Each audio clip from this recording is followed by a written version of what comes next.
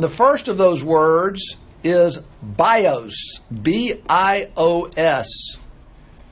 And that is physical and biological life. It's our bodies, it's our outer bodies. The life of the body, the experience of the body. The other one is an interesting word. And it's the word Zoe. Z-O-E. And it has to do with the quality of your life experience. You see, you can be physically alive and have a horrible quality of life. Welcome to Reliable Truth with best-selling author Richard E. Simmons III. And now your host, Richard E. Simmons III.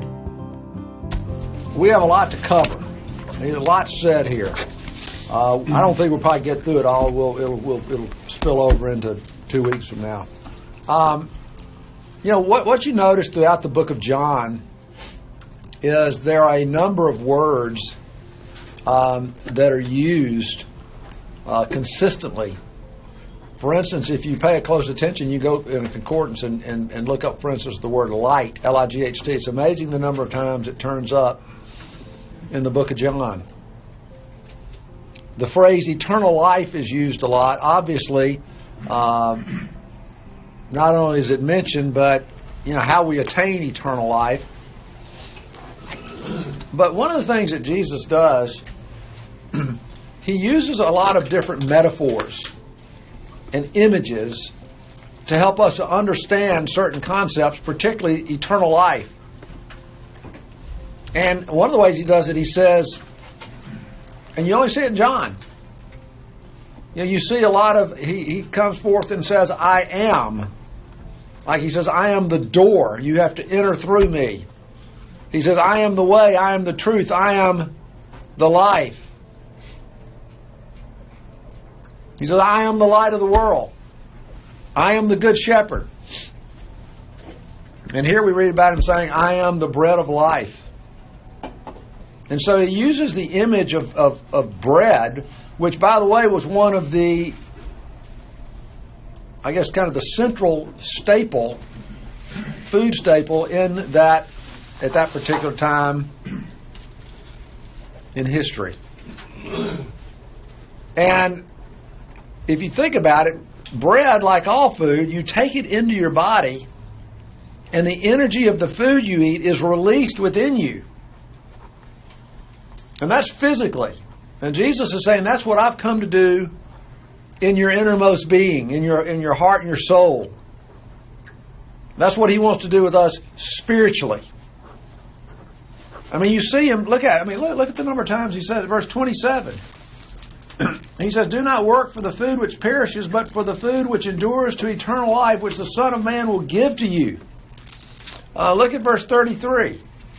He says, for the bread of God is that which comes down out of heaven and gives life to the world. Verse 35, I am the bread of life. He who comes to me will not hunger. He who believes in me will never thirst. And then 48, I am the bread of life. Your forefathers ate the manna in the desert, yet they died. But here is the bread that comes down from heaven, which a man may eat and not die. I am the living bread that came down from heaven. I mean, you see this theme of being the bread of heaven, the bread of life that's come down out of heaven. And this is quite interesting, what I'm here to share with you. And I think it's enlightening. And hopefully it'll be enlightening to you. The Greek language is interesting. It's much more dynamic than the English language. For instance, we use the word love. We throw love around, and it's almost a meaningless word. Where the Greeks have several different words for love. They have the word phileo, P-H-I-L-E-O, which is kind of brotherly love or friendship type of love. Then you have eros, E-R-O-S, erotic, romantic love. You have agape love, which is selfless, Christ-like love. And so that's what you see this in a number of areas. But where you also see it, and where this is most significant, is there are two different Greek words that are used for life.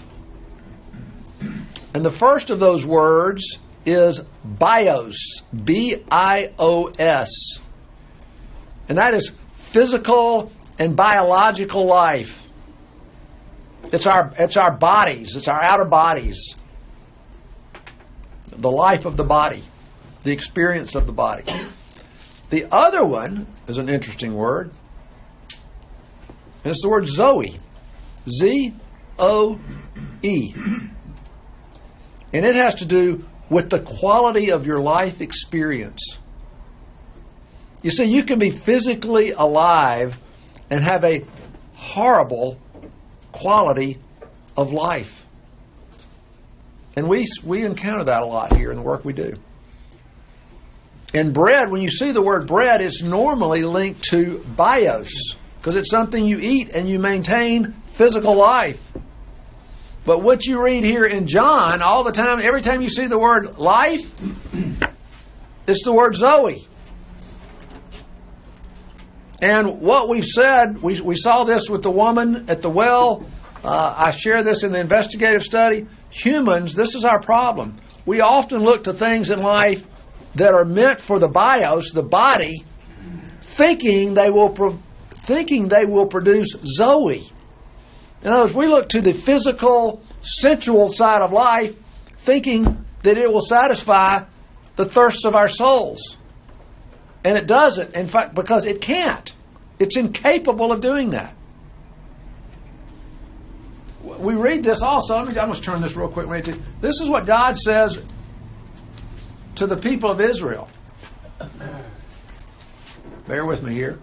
This is from Isaiah 55. It says, everyone who thirsts, come to the waters. And you who have no money, come buy and eat. Now when he says when you have no money and come buy and eat, he's talking about the spiritual dimension of life. Because if you're going to go buy food and water and wine, it costs money. Literal food, water, and wine costs money. He says, come buy wine and milk. And you can do it without money, without cost. And on the other hand, why is it that you, in fact, do spend your money on what is not bread? And why do you spend your wages on all those things that don't really satisfy you? He says, listen carefully to me. Eat what is good and delight yourself in abundance. Incline your ear and come to me. Listen that you might really live. Even though that's in Hebrew and they don't use the word, he's talking about Zoe. Now, anybody, let me stop here. Comment or question on anything I said?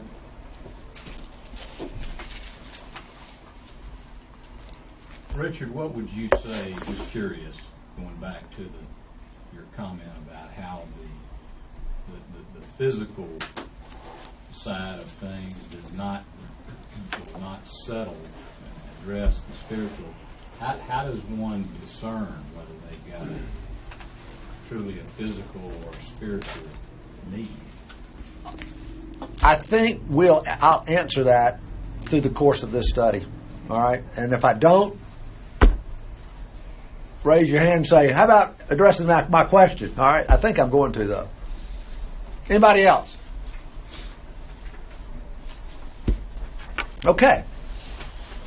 Whenever you see the word eternal life, it's not referring necessarily to an eternal existence, because it uses the word Zoe in it.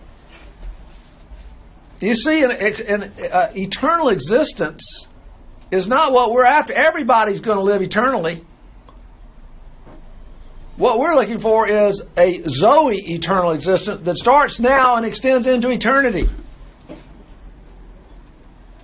Guys, we're not here just to exist. God's will is that we really live. And this is what Zoe is. This is what Jesus offers.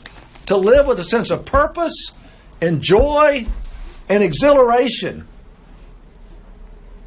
And the question that I would ask kind of relates to what Jim, is that true in your life? You see, by understanding Zoe, it helps us to understand the Scripture better too. That's why someone told me, if you really want to understand the Bible, learn Greek. I don't know many people that's going to go to the trouble to do that, but it really is helpful when you're studying the Scripture to go and look up the Greek words. But it helps you understand other. Everybody, keep your finger at John 6 and turn to John 10.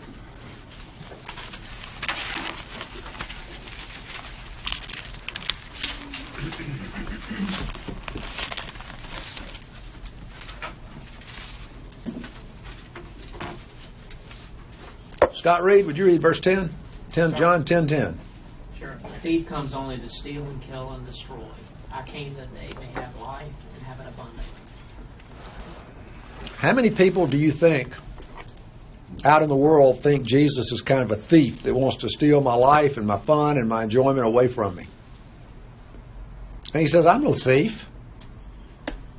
I came that you might have Zoe, is what he says, and that you would have it in abundance. That's what God wants for us. But he's saying, I'm the source of that. The bread of heaven. Now, it helped me really understand, and I'll give Andy Stanley credit on this.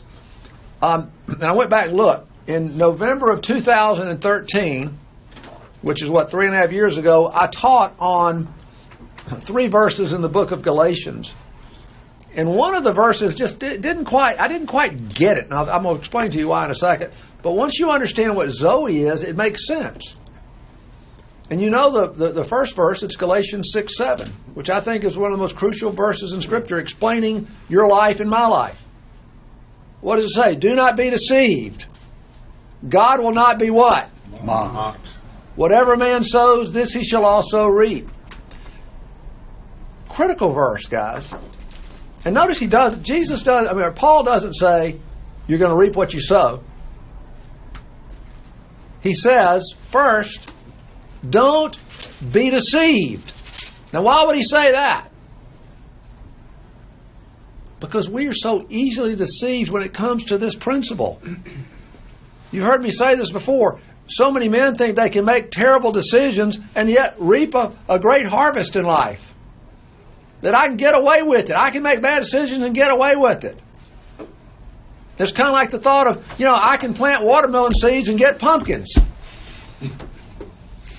But the bottom line he's saying is, whatever you sow, you're going to reap what you sow. If you plant watermelon seeds, you're going to get watermelons. If you plant pumpkin seeds, you're going to get pumpkins. And he says, because I will not be mocked. You think you can make decisions, get it? I will not be mocked. And then a crucial word. Whatever. You know what that means? That's in any area of your life. Whatever you sow, you're going to reap. And so we need to look hard at the decisions that we make, because the decisions and choices is what he's talking about. Every decision, every choice has some kind of consequence. Good word.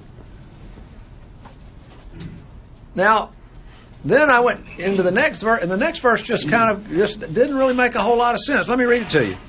The one who sows to please his sinful nature, from that nature is going to reap destruction. Well, I got that. I understand that. But then he says, the one who sows to please the Spirit, from the Spirit will reap eternal life. And I thought, eternal life. I would have thought he had said, we'll reap a really great life here. And so it kind of didn't make sense to me until I understood Zoe. Andy Stanley says Zoe is fullness of life. John Stott said it even better. He says it means to experience a full intensity of life now and throughout eternity. Bill. So if you another verb for sows would be follows. You sow is all right. Who's good words? It's the planting. Yeah. Okay. Sowing is the planting, right? Yeah. Yeah, it's kind of whatever decisions I see it as decision making, choices, and whatever choice you make, you're going to reap something. There's a consequence. So you might can say, whatever man chooses, this he will also reap. He'll reap from his choices. I mean, think about your life today, guys. I mean, one day we'll probably understand this and know this. But think about your life. Your life today is nothing more than the sum of the decisions that you've made over the course of time. The bad decisions and the good decisions. And the more good ones you make, the more you're going to reap. Zoe. That's what he's saying there. That's why when you see the word eternal life, it has the word Zoe in it. It means life now and eternal. It's not eternal existence. It's real life. And this is what everybody is seeking. This is what everybody is searching for. And yet, it's so elusive because you're not looking to the source, the bread of heaven. We look at, and going back to what Jimbo, and we're looking for it in the bios. We're not looking into the true bread of life. We're looking for it in the bios, out in the world. But Jesus is saying the bread of heaven is where it's found. That's what he's saying to these people in verse 27. He's talking about Zoe. In verse 33, he's talking about Zoe. In 35, Zoe. And he's saying if you don't experience Zoe, you're not really living. And unfortunately, this could be true in Christians' lives. That we're not really looking to Christ as the real source of life. And we're working, therefore, the food which he talks about in verse 20 said, the food that perishes. Or as Isaiah said, the bread that does not satisfy. And this is why the Bible speaks often of Zoe, of false Zoes, which generally are idols in our lives, which we talked about back in January. You see, all the false Zoes depress your mind's ability to see reality. It dulls the understanding of reality. That's what Paul tells us back in Romans 1. If you don't look for Zoe in the bread of heaven, you'll become darkened in your understanding of life. You'll exchange the truth of God for a lie, and you'll worship and serve created things instead of the Creator. Now, many people think verse 35 is one of the most significant verses that Jesus ever says. When he says, I am the bread of life. But because of it, of his, and let's stop here real quick. Let me say this. You got to remember who he's talking to. If you weren't here last week, then it won't mean as much to you. But these are the same people that walked 9 miles to hear Jesus teach and heal, and he fed them all, and then they go back across the Sea of Galilee, and the people follow him. And what we read is, he says, y'all are here, y'all saw this great sign. Remember what they wanted to make him what? King. He wanted to make him king. And then here he starts teaching, and what do they start doing? Grumble. They start grumbling. When you get to the end of this chapter, Russell's on his game today. When you get to the end of chapter 6, a lot of these people abandon him. A lot of them are followers of his. It's kind of like they want to make him king, they start grumbling, they abandon, and then down the road they start yelling to crucify him. I'm convinced some of these people were the same ones in the crowd yelling, crucify him. And this is when most people think, at a certain point, everybody loves Jesus. He heals. He teaches. He makes them feel good, I guess. He makes them feel good about it. And now he starts talking about something, and they don't like it as much. He starts saying, he's talking about the bread of heaven. That's one thing, but he says, I am the bread of heaven. And they say, what do they say? This is Joseph's son. What in the world is he talking about? They don't like it. Now, David. Do you ever think? I mean, I'm just going to be admit it here. You gonna do what? Admit it. Oh, admit so. Okay. That. If I was, we have the benefit of the Bible and looking back and a lot of preaching, but if I was standing there and back in that day, Kind of mystify you, wouldn't it? I think I'd be going, what is this guy talking about? Yeah. Jim And Boyer, I'm just- Jim Boyer made a great statement on that yesterday morning. He says, really to get this, you have to have spiritual eyes. I mean, you got to, and in one sense, he's right. And I kind of agree with you. I'm not, I'm not sure how I'd have responded. I'm You really know? worried. Yeah. I'm really worried. I've been going. Well, you know what the good news is? You're not back there then. You're here now. You got the whole. You got the whole story right here in front of you. Amen. Amen to that. Well, the good news is you might have gotten to see the resurrection, so that might have changed your mind a little bit if you were back there. Right. Because a lot of people got to see that. Right. Yeah. Anybody else? Well, he does bring up an interesting point. That after people are witnessing these things, and if their idea is this earthly king, and he's created this dynamic shift in that, then all of a sudden they've got to decide, they've got to choose what belief system they're going to adopt. And you know what really ultimately turned the Jews away from him? Was when he let himself be crucified. Because they said there is no way our Messiah would ever let that happen to him. Yet it's prophesied in the Old Testament. So we still their hang-up? Huh? Is that still their hang-up? I don't really know what their hang-up is.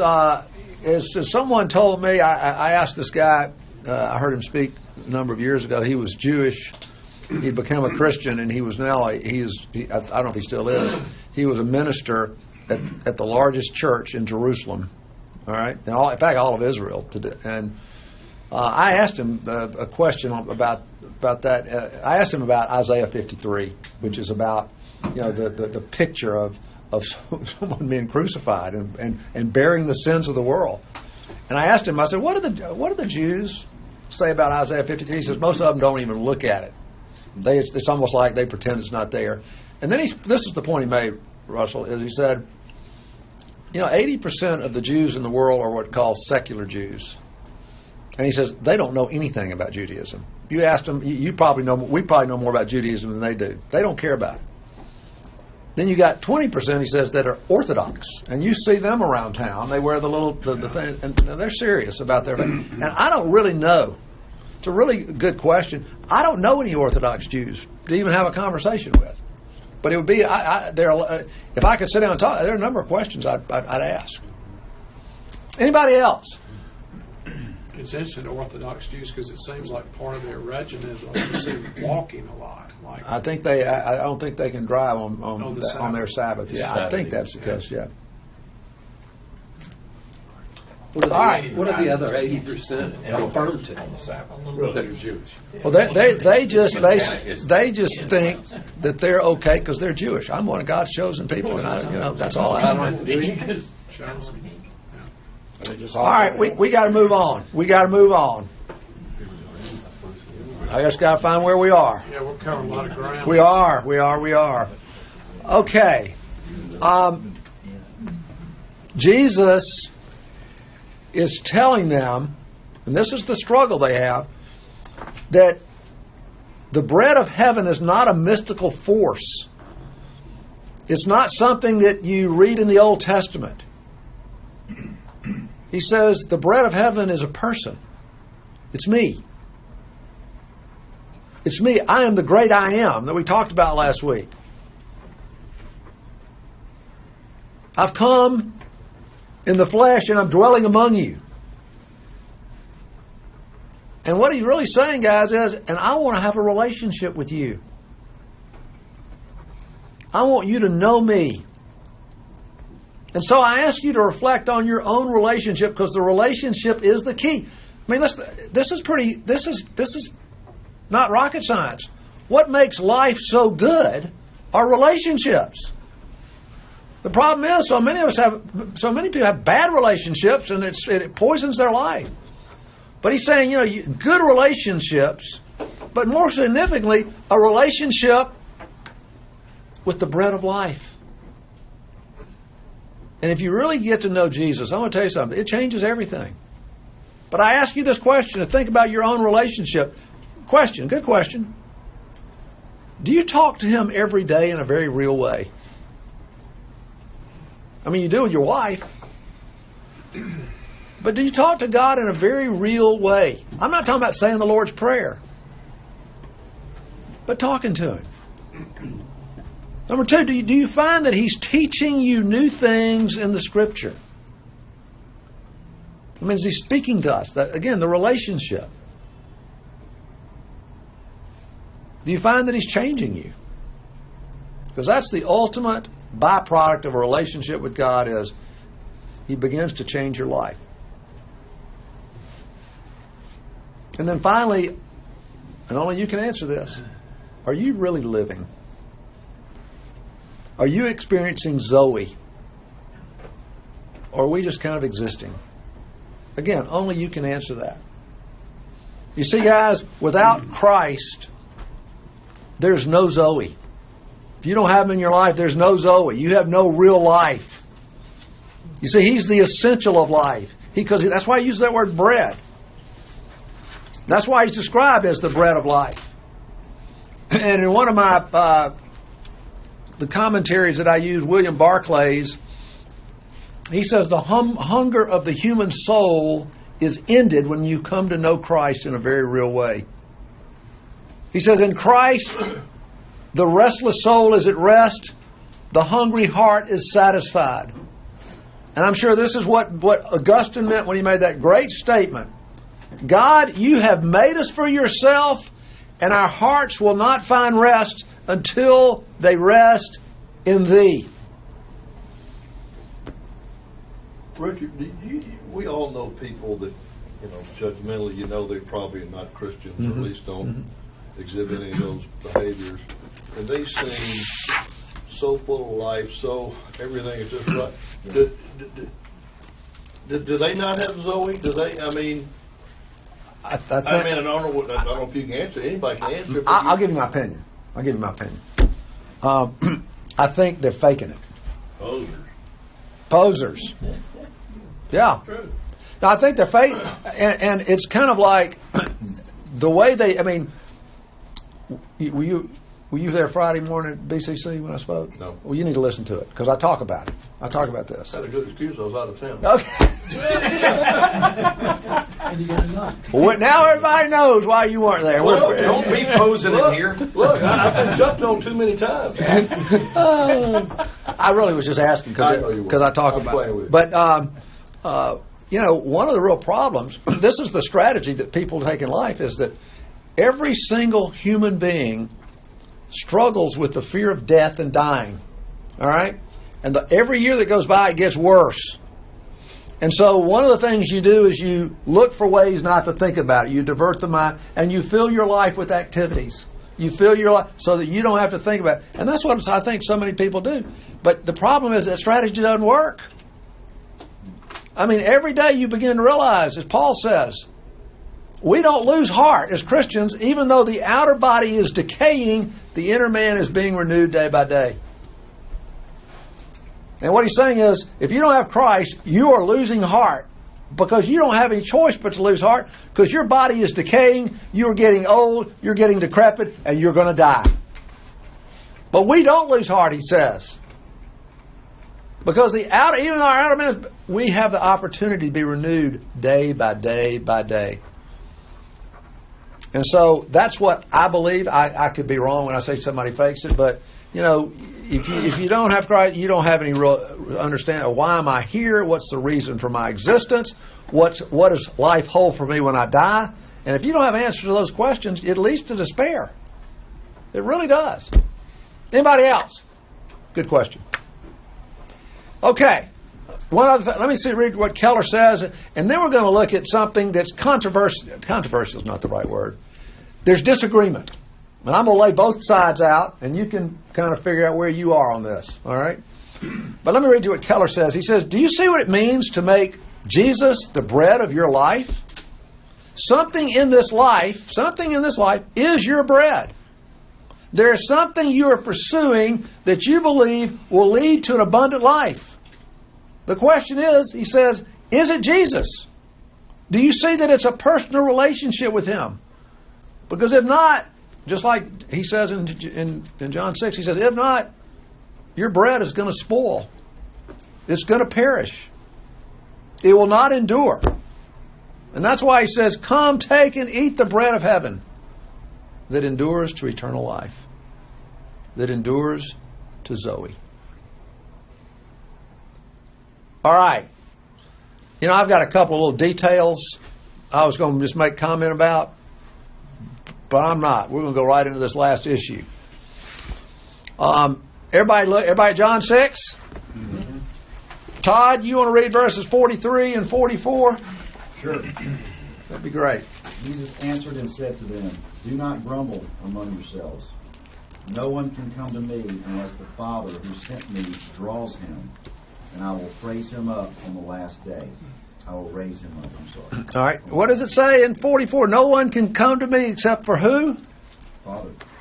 The Father what? Draws. Draws, yeah. Father draws him. I want to read to you this that same verse from the Amplified. Listen to this.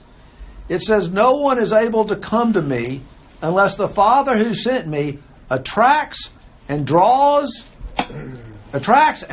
him and gives him the desire to come to me. Jesus says it again in John 12. He says, when I'm lifted up, that's how I draw people to myself, through the cross. And that's what he is saying, guys, is that we are Christians by the sheer grace of God. And he's saying, basically, we need to be drawn by God himself. Why do you think God has to draw us? Because we won't do it. Because we don't want to come. We don't... Naturally, our natural desire is to not want him. That's the nature of sin, to be autonomous. Keep your finger here. Go to Romans 3. Romans 3.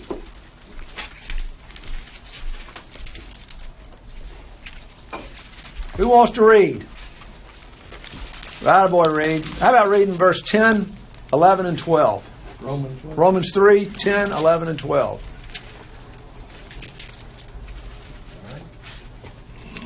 As it is written, there is no one righteous, not even one.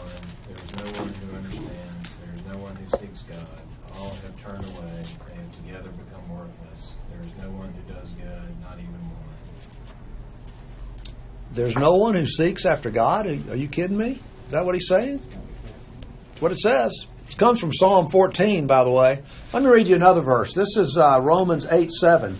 It says, the sinful mind of man is hostile to God.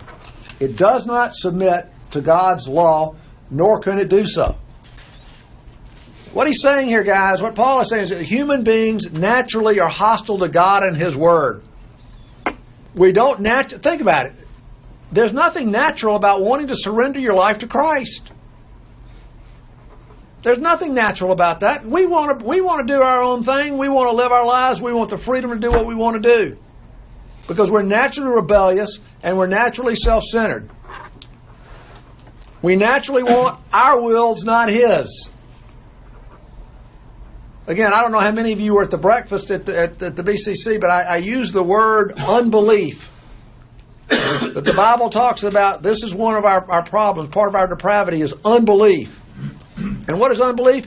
It's a willful refusal to follow Christ. It is intentionally leaving God out of your life. And this is why God has to draw us to himself, because we don't naturally want to come. Now, let me give you an example of this, a real-life example in Acts. So if you would, turn to Acts 16.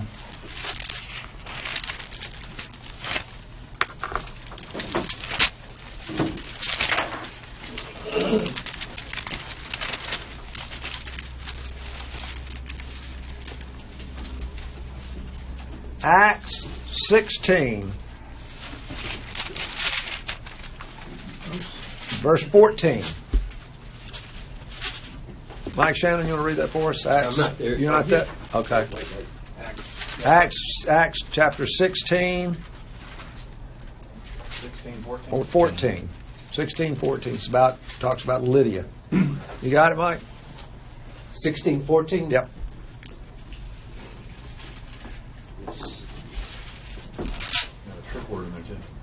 There is a trick word.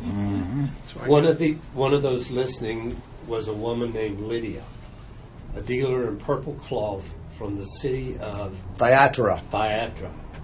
Who was a worshiper of God. The Lord opened her heart to respond to Paul's message. The Lord opened her heart. Paul did not open her heart, did he? Did Lydia voluntarily open her heart? Said no. Said the Lord opened her heart. You know, it says that we love Him, not, it says that we now love Him not because we first loved Him, but He first loved us. He pursued us, He drew us, He opened our hearts. Now, let me tell, I'm going to share with you just a second about my own story, and then I'm going to lay out the two different views on this, and you'll see how there can be real disagreement here, all right? 44 years ago, or I guess it was, 43 and a half years ago, I was a sophomore in college. I was 19. And it was in October of 1973, and I came home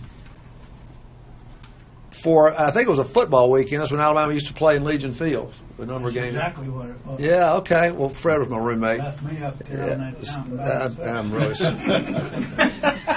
I I don't know. I think you may have been there, Fred. Let me finish my story. All right. You're not holding that against Yeah. All right. Let me finish my story, guys. Come on. We won't ever get out of here. And I came home for a football game, but also it was the birthday of a girl that I was really good friends with. There was no romance. In fact, she and her husband are still really good friends today. She was turning 16. And on Saturday night, we were at a party at a guy's lake house. And a lot of y'all know what lake house I'm talking about. Smire Lake. Yeah. Was it Smire Lake? Is that where Benner's? It was Benner's Lake, yeah. Does he still have that place? Yeah. He done it? No. Oh, he might have. I got a meeting at 3. Yeah. Anyway, it was a very festive party, if you get my drift. But I don't remember why. I was not having a good time. I remember just sitting there thinking and looking around, and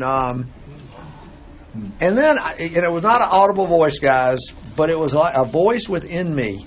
And at the time, I had no interest in Christianity. I had no interest in it. I had none. Life was good up at Sewanee. But while I was there, I remember it was like a voice that asked me this question: is this what life is really all about? And guys, that, I believe, was the moment that God really began to draw me to Himself. And it was through some other people. It was through reading books. I even read the Bible. I think Fred thought I lost my mind. What's he doing reading the Bible? And then some circumstances. And all those came together to spring break of March of that year, if that'd be 74, that I waved the white flag. And I believe that God opened my heart and I surrendered. I didn't pray with anybody, anything. I made that decision, or that decision was made. Now, this is the difficult component of all this.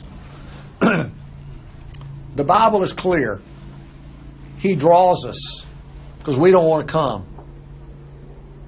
And in my opinion, He opens the heart like He did with Lydia. That's what you call predestination, guys. The election came from John Calvin. It's a central part of the Presbyterian faith, and maybe some others. The other view is that God draws us, it's biblical, draws us to Himself, but ultimately you have to make the choice. You make the decision. It's free will. Now, I believe in election. I believe in the first, and the reason is because it's biblical. But I understand the free will part because we use the argument of free will to explain evil in the world. So you can see how There's two different views, and it's there. And it's different. The hard part of the first one, and I mean,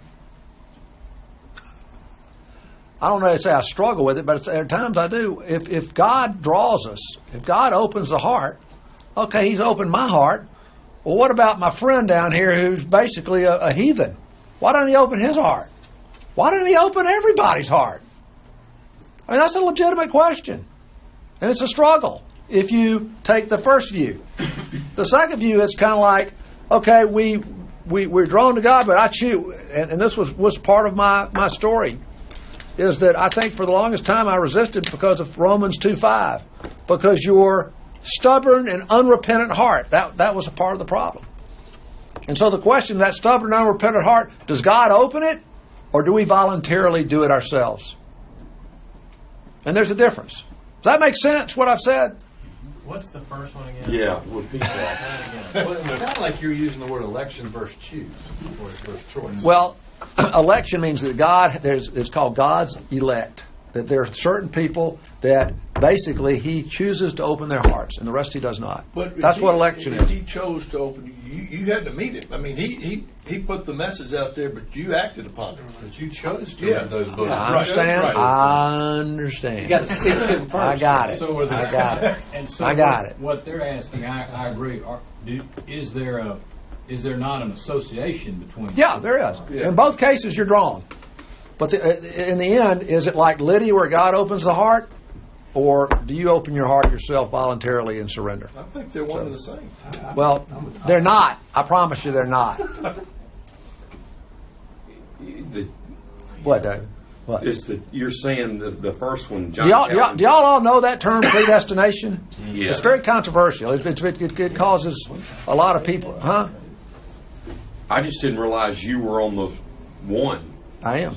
I didn't know that. Yeah, I am. You were predestined. Now, I believe in predestination. I believe in the first view that I point, that God opens the heart, that we don't. I mean, you're going to miss your 3 o'clock meeting, but doesn't that, to some degree, say that He's not a loving God to all them? If you believe that, doesn't He select? Well, that's what I said a minute ago. That's why that's the troubling part. Why doesn't He open everybody's heart? Yeah. Doesn't that have direct, contradiction, conflict with a loving God who loves all? Russell, I don't know that it's kind of like, if somebody put it this way, that everybody is on their way to perish, and that God rescues some of them, not everybody. And that's what predestination is. I don't like it. Well, like I said, a lot of people don't like it. The loving God. A lot of people don't like it. It's in the 39 Articles of the Episcopal Church. Of course, I don't think the 39 Articles are in there anymore. But anyway, But you do have people. I tell you who gave the best sermon I've ever heard on it, who believes in predestination, is Frank Limehouse. In fact, I may try to get a copy of it, and I'll let everybody can listen to it. He does a great job explaining, probably much better than I do. Yeah, Reed, what? Well, you do have people who never hear the Word of God, right? All right, that's a good entree into my final point. All right, final point, and then if some of you need to leave, fine, we can stick around and talk some more if you want to. This is from Keller. This is an old 20-something-year-old sermon that Keller's preached on this, and he agrees with me, by the way. Just for one reason, not because I like it, because it's biblical. He says, "Don't you know that Aslan was right in the Chronicles of Narnia, the great Christian fairy tale? There's a place where the lion, the Christ figure, says to the little girl, 'Child, I tell you your story, but I don't tell you anybody else's story,' like the one that Reed just talked about, the people, that are maybe in the bush people in Africa never heard. There's a place," Keller says, "where Jesus in John 21 is talking to Peter, and he says, 'Peter, someday you're going to die for your faith. You're going to be crucified for your faith.' You remember what Peter says? He turns, he looks at John, he says, 'Well, what's going to happen to John over here? And what about him?' And that's kind of what we do sometimes. Well, tell me about this person, or what's happened to this person, or this person, or this person. Jesus says, 'Peter, if I want him to remain alive until I return, what is that to you? You, Peter, you follow me.'" What is Jesus saying? He says, Peter, mind your own business. He says, it's going to be hard enough for you to discover my relationship to you. If you say, I cannot accept the way you relate to me until you explain to me how you're relating to everybody else, do you realize what a ridiculous request that is? He says, my friends, do not be distracted by what he's doing to other people. Get the sweetness out of what he has done for you and what he is doing in your life. It's like a guy that I went through the investigative study with probably, well, I can tell you because I remember where I lived 20-something years ago. And he had all these questions, particularly what about the Bushmen in Africa? And we talked about that. And finally, one day, and I'll never forget this, we were really at the end of it, and I thought, I'm not getting anywhere. He says, I've realized something. He says, I can't spend the rest of my life worrying about the Bushman in Africa. He said, I know this. After we've gone through, I need Jesus in my life. My family needs him. My marriage needs him. He became a Christian that day.